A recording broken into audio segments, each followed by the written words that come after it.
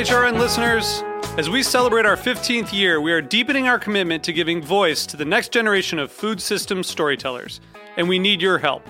Our internship and fellowship programs help activate new possibilities for underrepresented and underestimated young people through experiential journalism, audio engineering, and production training. Through these unique programs, HRN helps food equity stewards build essential workforce readiness skills that expand their potential and foster economic mobility. Please consider supporting these critical programs.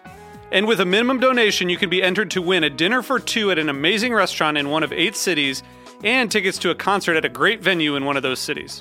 We have incredible partners across the country who have donated, as they also share our passion for helping to educate the next generation of food systems storytellers. Check out heritageradionetwork.org/15 to donate and enter to win today. That's heritageradionetwork.org/15 to donate and enter to win today. And make sure you donate before March 31st. Thank you.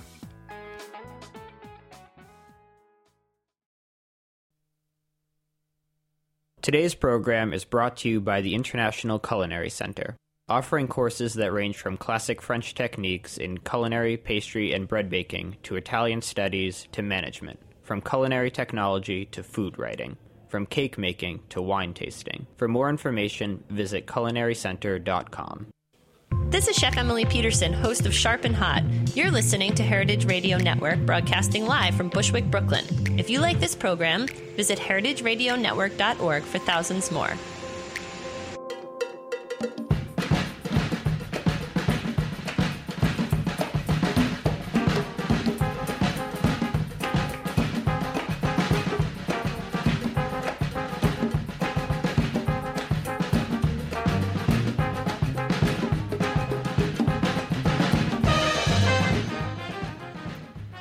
Welcome to All in the Industry on Heritage Radio Network. I'm your host, Sherry Bayer. We're coming to you live from Roberta's Restaurant in Bushwick, Brooklyn. It is Wednesday, March 4th. This is the 55th episode of this series, which is dedicated to behind-the-scenes talents in the hospitality industry. Today, my guest is a true front-of-the-house man who is now an author, and I will introduce him in a moment. But first, as I do on every show, I will start with my PR tip. Later, we will have my speed round game, industry news discussion, solo dining experience, and the final question. As the founder of Bayer Public Relations, I'm going to tip the show off with my PR tip of the week. Today's tip is to share knowledge.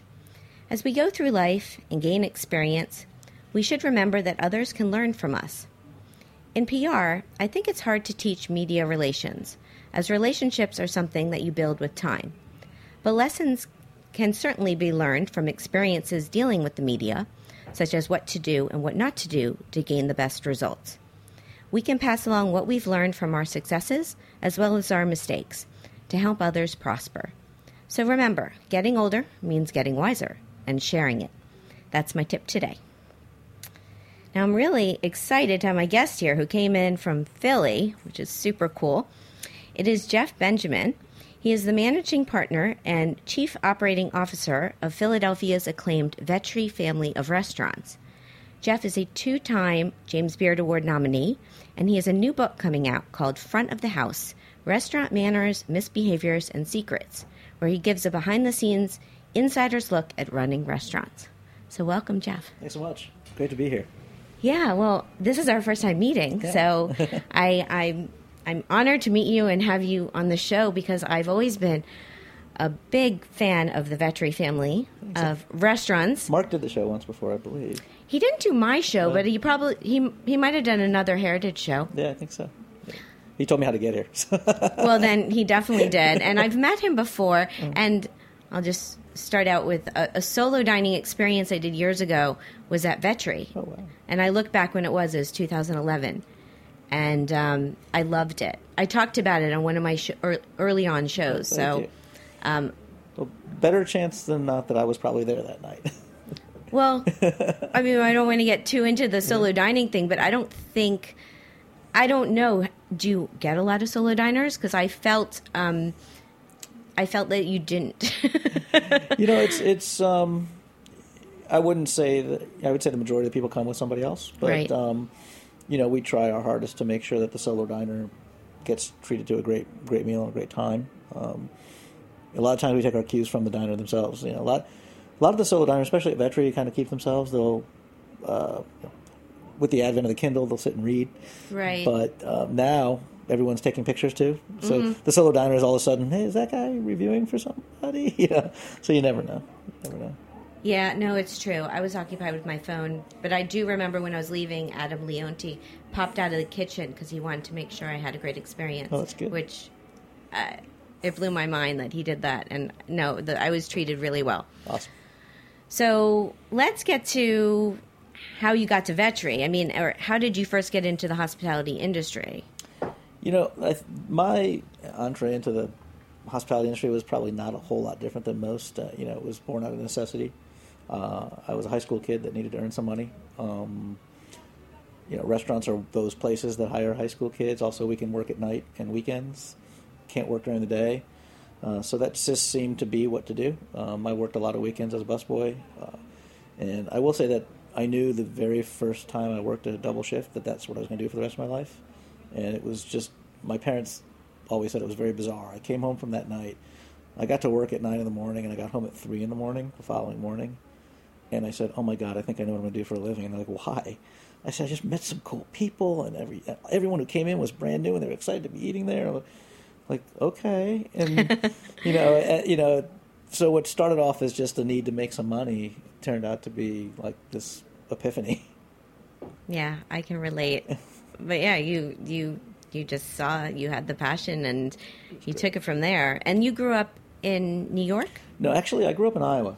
Okay. My family moved to New York when I was a junior in high school. Okay.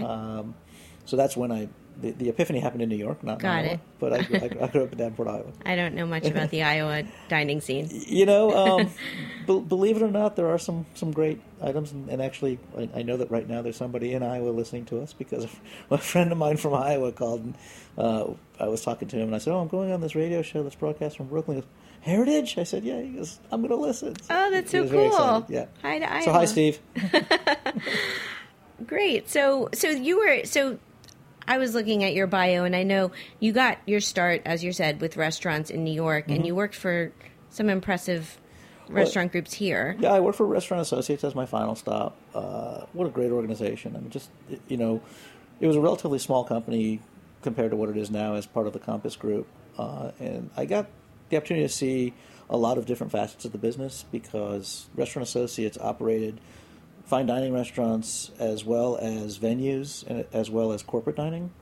So I got to see, it was kind of the height of the investment banking thing going on, and so Wall Street was booming with all sorts of disposable income to spend on their dinners, so I got to do some really high-end things at an investment bank, but we also operated all the restaurants at what was the MetLife Center, Pan Am building at the time.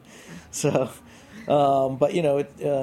so I got introduced to quite a few people in the business at that time. And then how did you meet Mark Vetri? Well, we started off just as friends because I used to play golf with his brother. And his brother and I were talking one day, and he said, my brother's flying home from Italy. He's been living there for the past couple of years. He's a chef. You should meet him. I said, yeah, whatever. I'll meet him. That'd be great. Not holding out a lot of hope that we'll work together because we both have our different passions. And we pretty immediately became friends. And at one point had said to each other, if one of us ever does anything on our own, we'll call the other. Kind of tongue-in-cheek or half-joking. And he did. He called me. He said, I'm moving to Philly. What do you want to do? I said, I'm on my way. Wow, was that easy? Yeah, well, it was easier for me. Actually, if you read the foreword to my book, Mark will tell you I was his second choice. Oh, how funny. But I think we've come to terms with the fact that it worked out. Well, certainly. So that was, and you opened Vetri, I think, 1998? Mm-hmm. Okay. And, I mean, the ambiance, the whole thing is just, it's one of my favorite restaurants. Thank you. So how did you, what was your role when you started, and then how has it changed over the years? Because your restaurant group has expanded beyond one, yeah. I know. Mm-hmm. So, I mean, it was actually pretty simple back then. Mark had 2 people in the kitchen with him, and I was in the front of the house. I was a server. We didn't need a manager. There was only 3 of us on the floor. And then as it got bigger and we needed to have a manager, and then I needed to hire servers, and we ended up with, the grand sum and total of 9 people by the end of the first year. And, it But didn't take off. It was a slow rise. We were not full at all during the week. And we filled up on weekends. It was a small enough place that it would fill up. But as we got to get some more acclaim, it got to fill up. And then the biggest kind of, or at least the first transition, was 9th year in, we opened a second restaurant. But that second restaurant was 135 seats compared to the 35 seats at Vetri. So at that point, I needed to completely remove myself from actually being a server and maybe take some responsibility in life. So by that time, Mark and I had become partners and agreed that I would really take on a managing director's role, and we would hire GMs. And then, of course, now we're at 7 going on 8. The 8th restaurant will open at the end of May. Wow. And 9th and 10th will probably be before the end of the year as well. So at this point, it's gone from the opening 5 or 6 to we'll have over 450 employees by the end of May. Wow, that's incredible.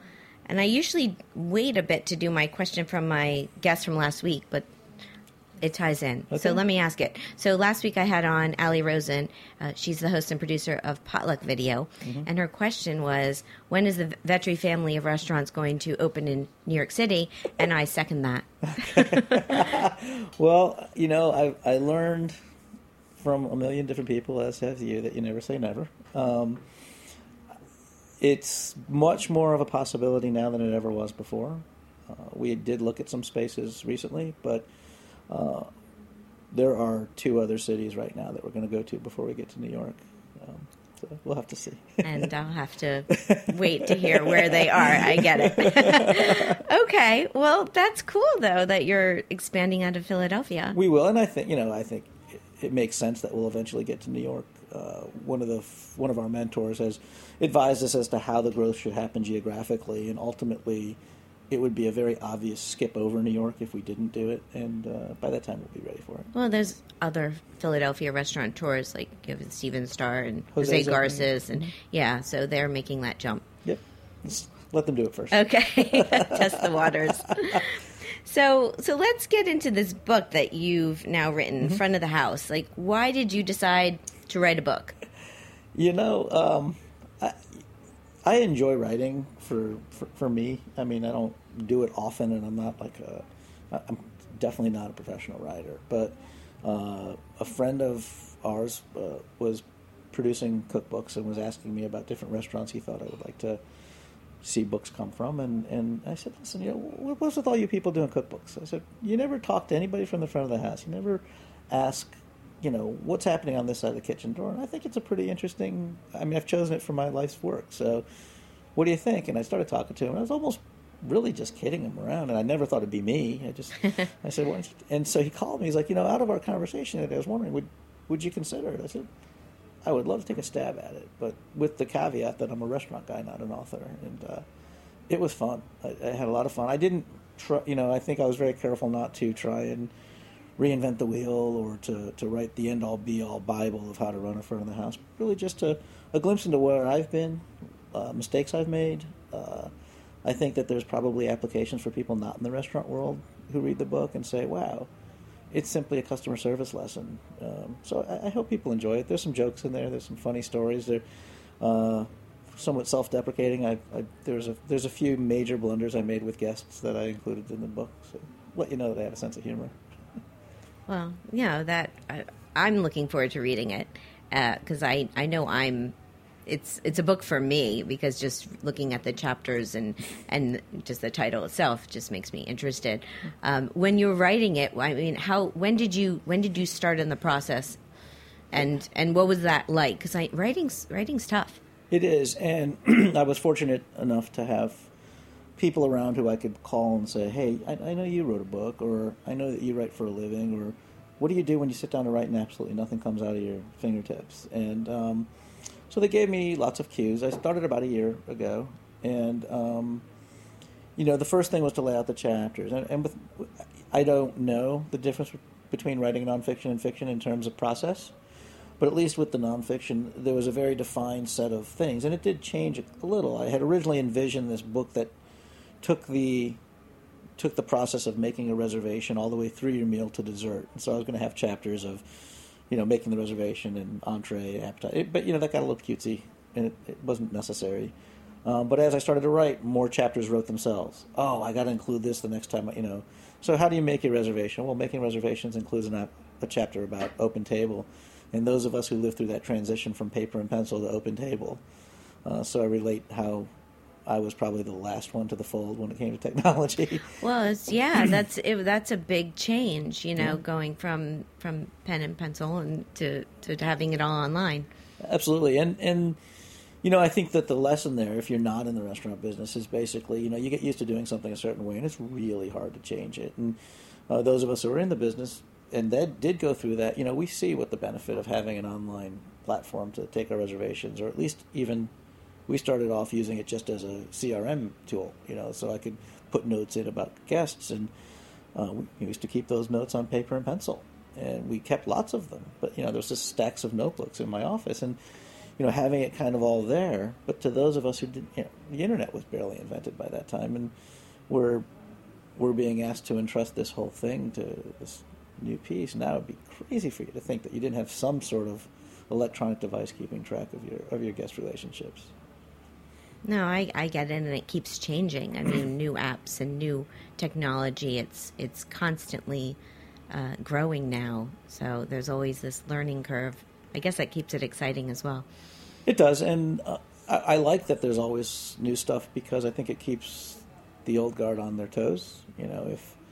If the only platform to do CRM was Open Table, I think it'd be a different story. But there's other folks out there saying, hey, I went through this in my restaurant, and I'd love to see. I mean, Open Table will react as well. They'll probably come up with version 10.0, and has stuff on there that those of us in the field would say, hey, we prefer you to do this for us.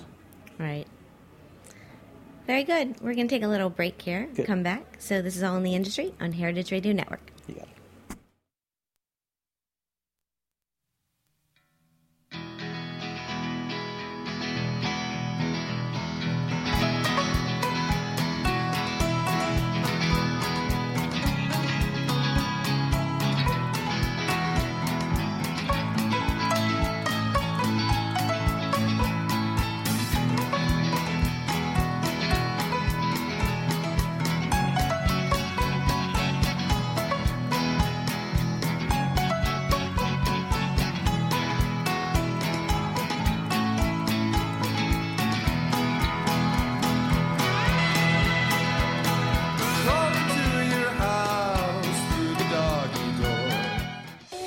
The International Culinary Center is a proud sponsor of the HeritageRadioNetwork.org. The ICC, with locations in New York and California, provide cutting-edge education to future chefs, restaurateurs, and wine professionals. We're proud to claim Dan Barber, Bobby Flay, and David Chang among our honored alumni.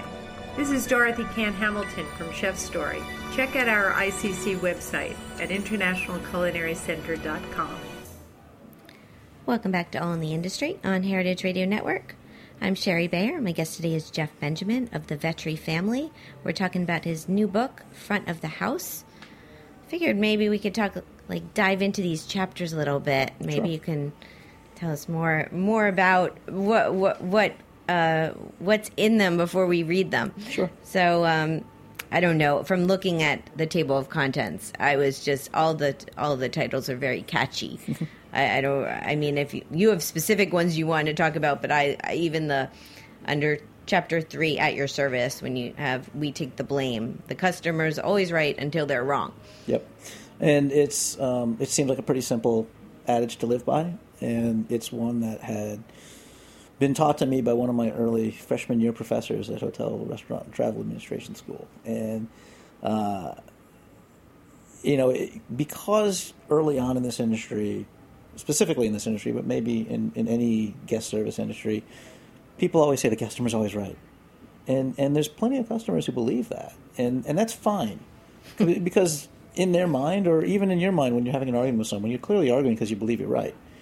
But just remember who you are in relation to that guest. And they're still your guest.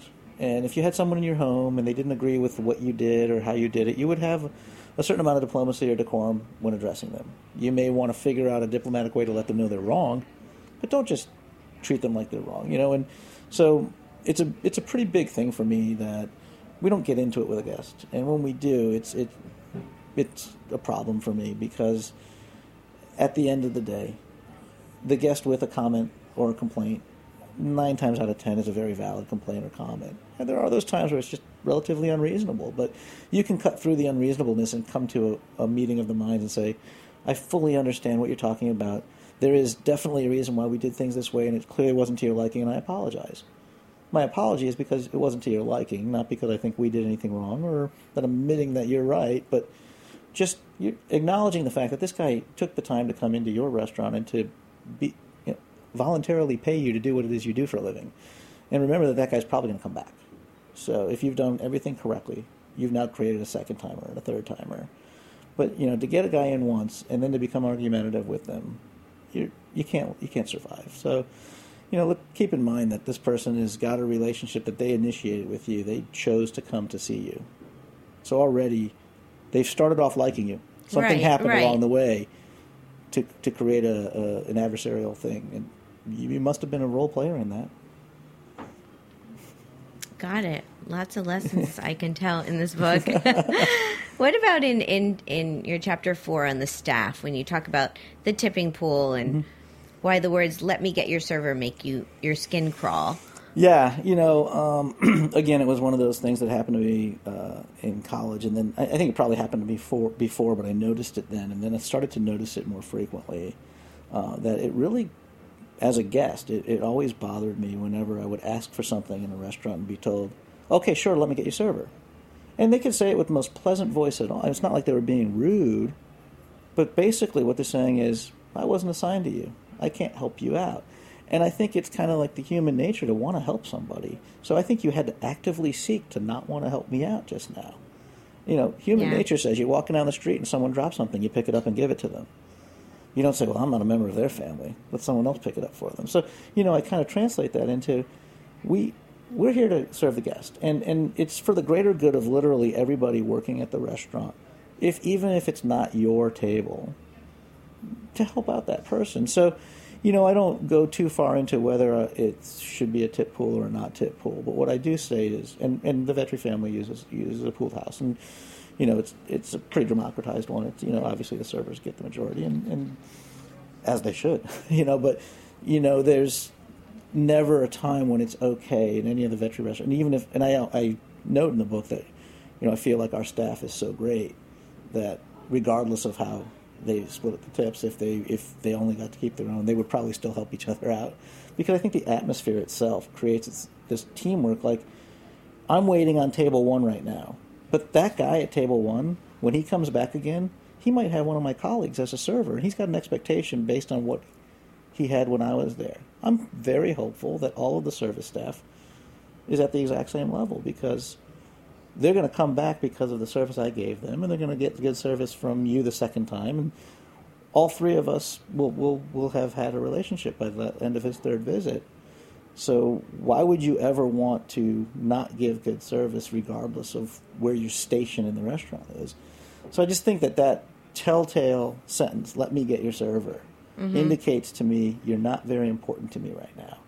Well, that's great, because I'm not going to be important to you the next time I go out to eat, because I'm not coming back. And I want to be important. We have I think most of the people in the industry believe that if you have someone on the floor in the company's uniform, they should know most of the information that a guest is going to ask them. Now, of course, you're not going to necessarily expect a menu dissertation from someone who isn't a server, but for the most part, where's the bathroom? Can you pick this up? Where can I get a napkin? Where can where can I find a manager? Answer the question. So even if someone is on their training shifts, there are certain basic things they should know, and be willing to help out that guest. Yeah, no, that completely makes sense. I'm flashing back to the days I used to wait tables, because I did it was when you were initially telling your story about how you got the bug. Like, my mom constantly reminds me how when I was 16 and I took the car and I got a job at a restaurant and as a hostess, like, I had this desire to work, and apparently in the restaurant industry, and I was driven to do that. And then I worked in restaurants, front of the house mostly, up until I moved to New York. So I recall these experiences, or even servers that maybe had that attitude that they didn't think it was their responsibility to help you out. But most, I don't know. Even the most selfish among us should want all the guests in the entire restaurant to be happy, because you never know when you're going to end up with that guest. And I don't believe that the Vetri family or anyone kind of in our collegial circle has service staff that behaves that way, but it exists. I mean, I've experienced it. I've been in restaurants and had people say to me, I got an empty glass of water for literally 10 minutes, and all I want is a glass of water, and you have to find the guy who's supposed to be getting it to me. Which in and of itself is an issue. Why'd my server disappear for 10 minutes? But. Right.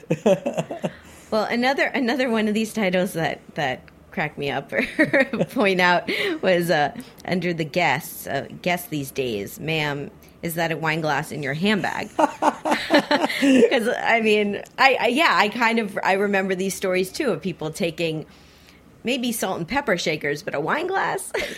Crazy. And I'm not divulging secrets because it's written down in the book, but it always amazes me that there's this kind of thought that the restaurant has an endless supply of literally everything, and it's almost like in addition to the money tree we have out back, we also have a silverware tree and a glass tree, and you break something, you get we jokingly say if a server broke something, it's going to come off the check or whatever, but it's amazing to me the stuff that just disappears. So. You can't really place blame, and there's a certain amount of our budgeting that indicates maybe a 5% or a 2% or 1% breakage. But my wife and I were talking one night, and she said, the craziest thing happened today at dance. And my daughter, Allie's a dancer, and she said, I was talking to one of the moms, and she didn't know that you owned Alla Spina. So she was saying, I went to this new restaurant, Alla Spina. It was great. We had my family's big beer fans. We love beer, and so it was a perfect place for us. We have 70 different beers there. So he was excited, and she was like, that's great. My husband, we didn't know. That's great. Then I probably shouldn't tell you this. And so all of a sudden my wife got this look of, oh my God, they had a bad experience. And she's about to tell me, she goes, we love the glasses so much that my husband took 2 of them and stuck them in my handbag on the way out the door. And she probably shouldn't have told you that. You just admitted that you stole from my husband's company. And granted, it's 2 glasses. Mm-hmm. And so, people are probably listening right now like, well, what's he whining about 2 glasses? But literally, if everybody did that, where would we be? So I jokingly say in the book, don't even steal the sweet and look, because the reality is, it's not yours to take. It's there as an amenity, but the whole point of how we price out our dinner for you is based on the cost of our products. And if you've now doubled the cost of that product because you've taken half of it, then I need to raise my prices by just as much. Right. Do you notice different problems or different scenarios that happen with the different restaurants, considering you have fine dining down to more casual? There are definitely differences because of the obvious. The similarities are the ones that are probably more striking. At the very basic level, we still provide a service. And our service has to be the best in that category. So while I see differences in terms of how quickly people want to dine at each of our various restaurants and their demeanor I always say there's this weird thing that happens when I go from a Mies, which is this bustling neighborhood trattoria, and I walk into a Vetri 5 minutes later, and it's like this calm has to come over you as you walk through the door. Otherwise, you're going to be too wound up to deal with the guests there. But there is this basic level of expectation that you should have as both a guest and as a service member of our staff at any one of our restaurants. I do relate the story in the book that when opening the pizzeria, which is decidedly our most casual spot, we actually had a little debate internally about whether we should even hire servers. You can use an iPad. We talked about technology, right? You can order, and the order will pop up in the kitchen. And one of the discussions around the table, and it was not a debate really because we all agreed, was that there's a level of expectation at the Vetri family restaurants, regardless of where you are, that you're going to have some sort of service, and that service is going to be at the highest level that restaurant allows. So to not have a human interaction at all in the restaurant until you go to pay your check, I found to be a real failing on our part. So we pretty immediately tabled that discussion and went right to, let's get some great servers and get them trained. As a matter of fact, right now we have servers who've been trained to wait tables at Pizzeria Vetri as well as Osteria, and they can they work go both. Back and forth? Yeah, not frequently, but at least they're trained. So if they have to cover a shift or That's smart. It makes sense, and it gives them a sense of what the rest of the family's about. If you only work at the pizzeria and you don't know what the other 7 restaurants are doing, well, how do you? I mean, it's like not knowing what your brother does for a living, right? Right. Well, that's very true. Very true. I'm so due back for a Philly trip.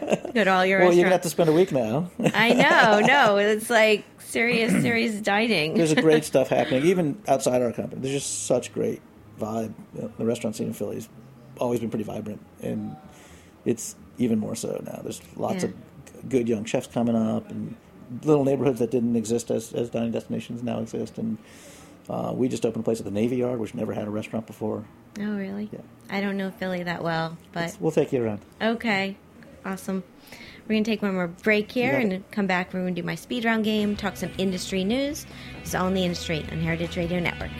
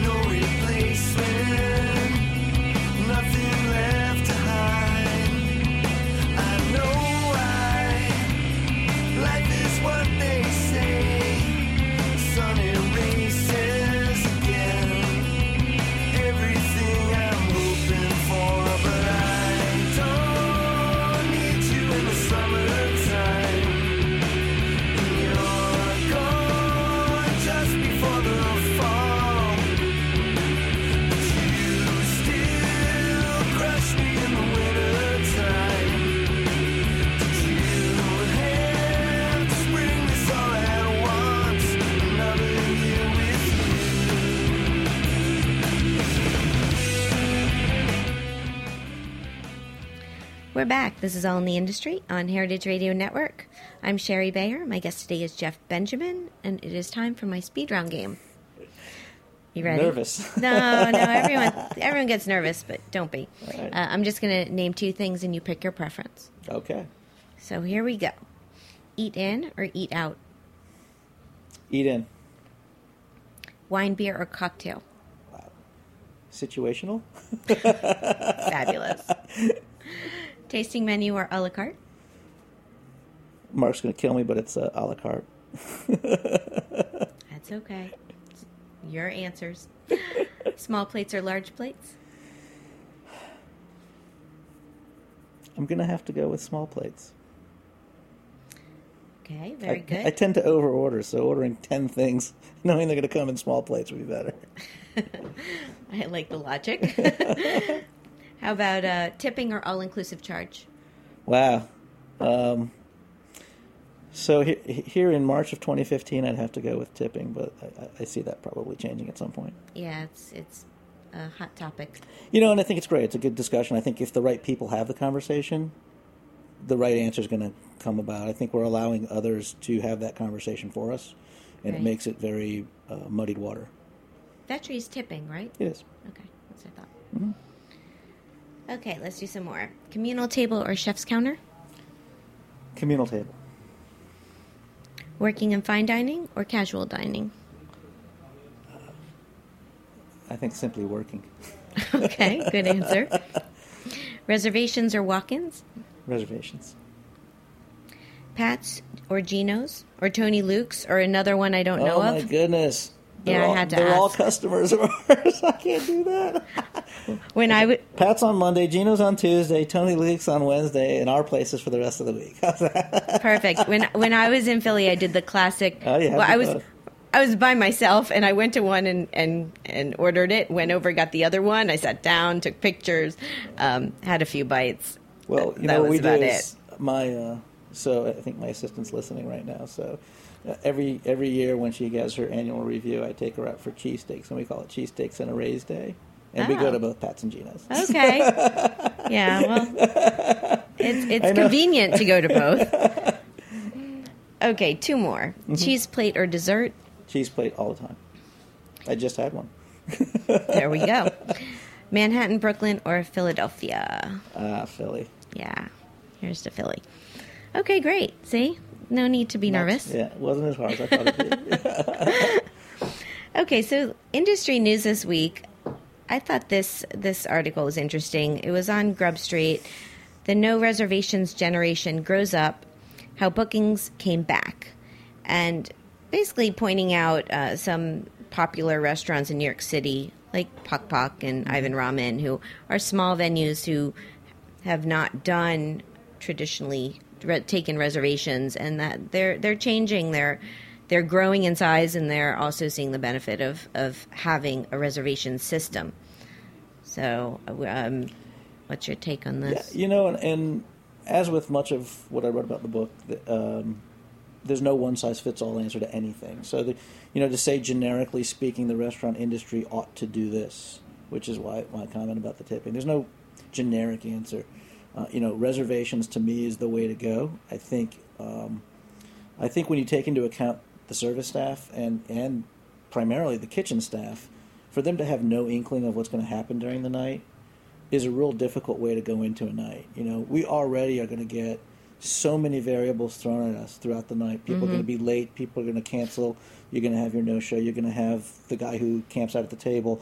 There's all those things that are going to happen anyway. Why add to it the unknown quantity of, I have no idea how many people are going to walk through that door tonight? And it's just my personal preference. Again, the pizzeria was a tough one. We don't take reservations there, but I do have that No Wait app, which was my concession there. Right. Which is a great app, by the way. And you can get yourself on the wait list, the quote-unquote wait list, but we did away with paper and pencil years ago, right? So this way you kind of have a quasi-reservation. You're on the list. We'll text you. You can be miles away. You can be in your house. You could be at a bar somewhere. And you'll get a text saying, do you want to come? But it's a two-way communication tool. You can respond to it. It's not like one of those buzzers you get in some of the chains that just buzz on your hip and say your table's ready. You can actually respond, okay, great, we're finishing up at the bar, we'll be there in 10 minutes, or, hey, by the way, we got a seat somewhere else, we're sorry, we're not coming. So there is a little bit of a planning tool there, but again, just like you said with Ivan and Pak Pak, it's a 35-seat pizzeria. My guess is it'll probably fill up during the night, but to think that you get much bigger than that and allow chance to take effect, I think on some level, and I did read in the story about Ivan saying he was getting tired of watching all the people waiting outside in the cold. Yeah. It's a tough challenge for all of us, and I commend them for trying something new. But I don't ever see myself not having some sort of hostess tool to allow you to get seated in a timely fashion. Yeah, no, that makes sense. I think on the flip side, it's the no-shows of reservations that hurts restaurateurs a lot, and I don't understand why people do that, but apparently they do, that they no-show or they make more than one reservation. And that's the more galling thing, Yeah. And the idea that you're going to go into the night with the knowledge that you're going to no-show somewhere or last-minute cancel. Hey, I have 6 reservations. What do you guys want to eat tonight? I know, it's just... You just screwed 5 restaurants. The fact that there are people out there that do that, it just and the fact annoys it's common knowledge. Yeah, it is. I know. I feel like I'm on the outside of this one, but no, I think having a reservation system makes life easier. And as you said, I think I don't know. I remember back in the day of working in restaurants, I thought it was a firefighter or something. Like you never knew where the problem was going to come. You knew there would be a problem, and you should be calm and you'll fix it. Yeah. But it's a challenging industry to be a part of. Yeah, you never want to wish ill on anybody, but you didn't want the reason for not showing to be simply because they were inconsiderate. Right. So another article. So the New York Times, they gave a second look today at Tavern on the Green, and it wasn't a full review. Pete Wells has already reviewed it, but this was a re-review because Jeremy Tower has now taken over, and it was better, he said, but it wasn't stellar. I don't know. I was wondering if you knew the people that took over Tavern on the Green are from Philadelphia. Yeah, they have a creperie on Bainbridge called Beaumont, which, I was a surprise. I don't know them at all, right, other than to know their place. So I was surprised at their choice to go to Tavern on the Green, which is, a massive leap forward in terms of size and scope of what they do for a living. Full disclosure, I hadn't been to Tavern on Green since they've opened it, so I can't speak to Pete Wells' article. I mean, he clearly knows what he's talking about and clearly did some due diligence. I told you earlier that I grew up in Iowa, so Tavern on the Green, especially to people probably outside of New York, is this growing up was this place that you aspired to one day be. And as I entered into the workforce as a restaurateur, that was that place. And I really am holding out a ton of hope that that's where they get to again. It's from a location standpoint, you can't have a better place. And in the winter, when you go through there, it's all lit up, the park. I mean, I hope Jeremiah does a great job there. I know that it's possible. The reality is the place is massive. It's 700 seats. I mean, you almost kind of want to figure out a way to segment it so you can turn it into 4 different restaurants maybe, so that it operates differently in 4 different areas of 100 seats each. I think that could work. I think it could. You could have a little gastropub area, and you can have a fine dining area. Who knows? There's a place in Rome that we go to called Gusto, and it takes up an entire block, but it's really 4 different restaurants. And I think about that one, and it's certainly nowhere relationship-wise to Tavern on the Green, but if they could concept it into 4 different concepts, I think that they would hit it out of the park. But to do, someone as iconic as Jeremiah, to cook for 700 seats at a time, so probably 1,400 people a night, I don't fathom it being an easy task. Yeah, I agree. Well, if they're listening, you just gave them something to think about. Okay, we're going to take one more break, come back, and we'll do my solo dining experience. It's all in the industry on Heritage Radio Network.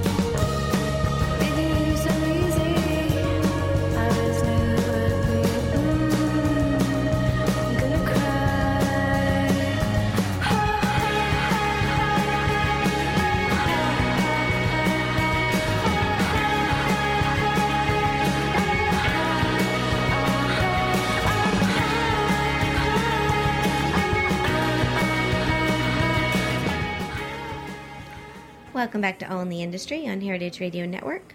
I'm your host, Sherry Bayer. It's time for my solo dining experience of the week. Now, this week I went to Samila. Here's the rundown. The location, 160 Havermeyer Street in South Williamsburg, Brooklyn. The concept, vegetable-forward dining. Samila is Spanish for seed. The chefs, Jose Ramirez and Ruiz, and pastry chef Pamela Young. Why did I go? Because I heard great things about this new restaurant, and it recently received 2 stars in the New York Times. My experience. I had a reservation for 1 on Saturday night at 6 o'clock. I was one of the first people to arrive. It was an intimate 18-seat restaurant with seating around this slim horseshoe-shaped counter.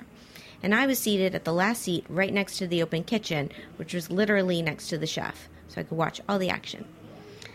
What did I get? It was a tasting menu of about 8 courses. My take. Everything was really interesting and very delicious. Beautiful presentations and uses of vegetables. Highlights for me were the cabbage sandwich, beets with beef bone marrow, sunchoke chawan mushi, and their house-made hot sourdough bread. It was unbelievable, and I don't really like sourdough. Serious bread is going on there. Okay, the scene, mostly duos. Perfect for adventurous eaters and vegetable lovers. Interesting tidbit. There's a unisex bathroom, and it has a one-way glass window looking into the kitchen. It freaked me out for a moment. Personal fun fact. I ran into fellow Heritage Radio host Jessie Kiefer of The Morning After, as she is now their head sommelier. The cost was $75, not including tax and tip. Would I go back? Yes, perhaps in a different season to try the new seasonal ingredients. Website is samilabk.com. So yes, they have a one-way glass in the bathroom. It's a conversation piece, but I had no one to talk about it except here on the radio. So there you have it. Well, thank you. Yes. Okay, so it's time for the final question.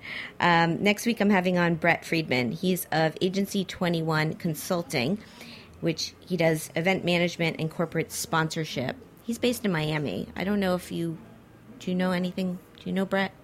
I've never met Brett. Wow. Even though you've never met Brett, you may meet him one day, and what would you like to ask him? Yeah.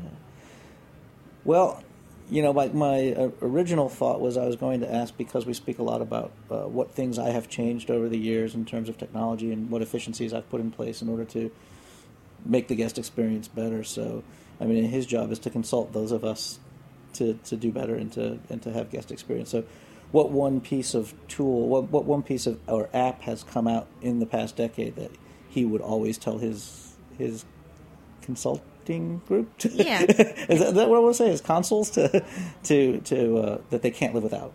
Okay, yeah, that's a good question. There's apps.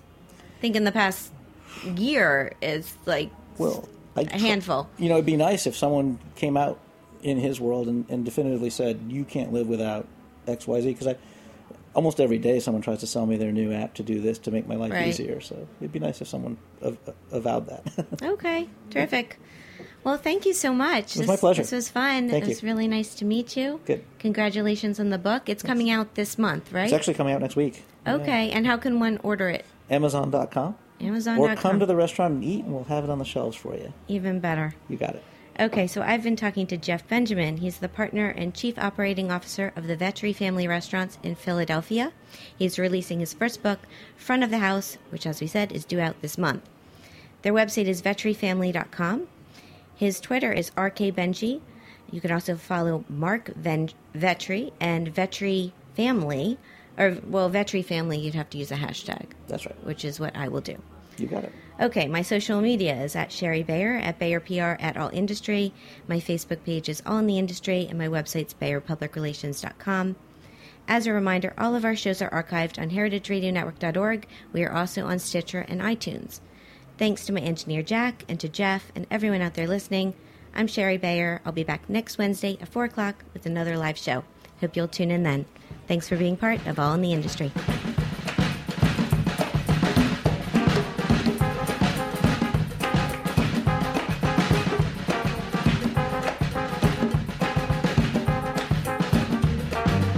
Thanks for listening to this program on heritageradionetwork.org. You can find all of our archived programs on our website or as podcasts in the iTunes Store by searching Heritage Radio Network.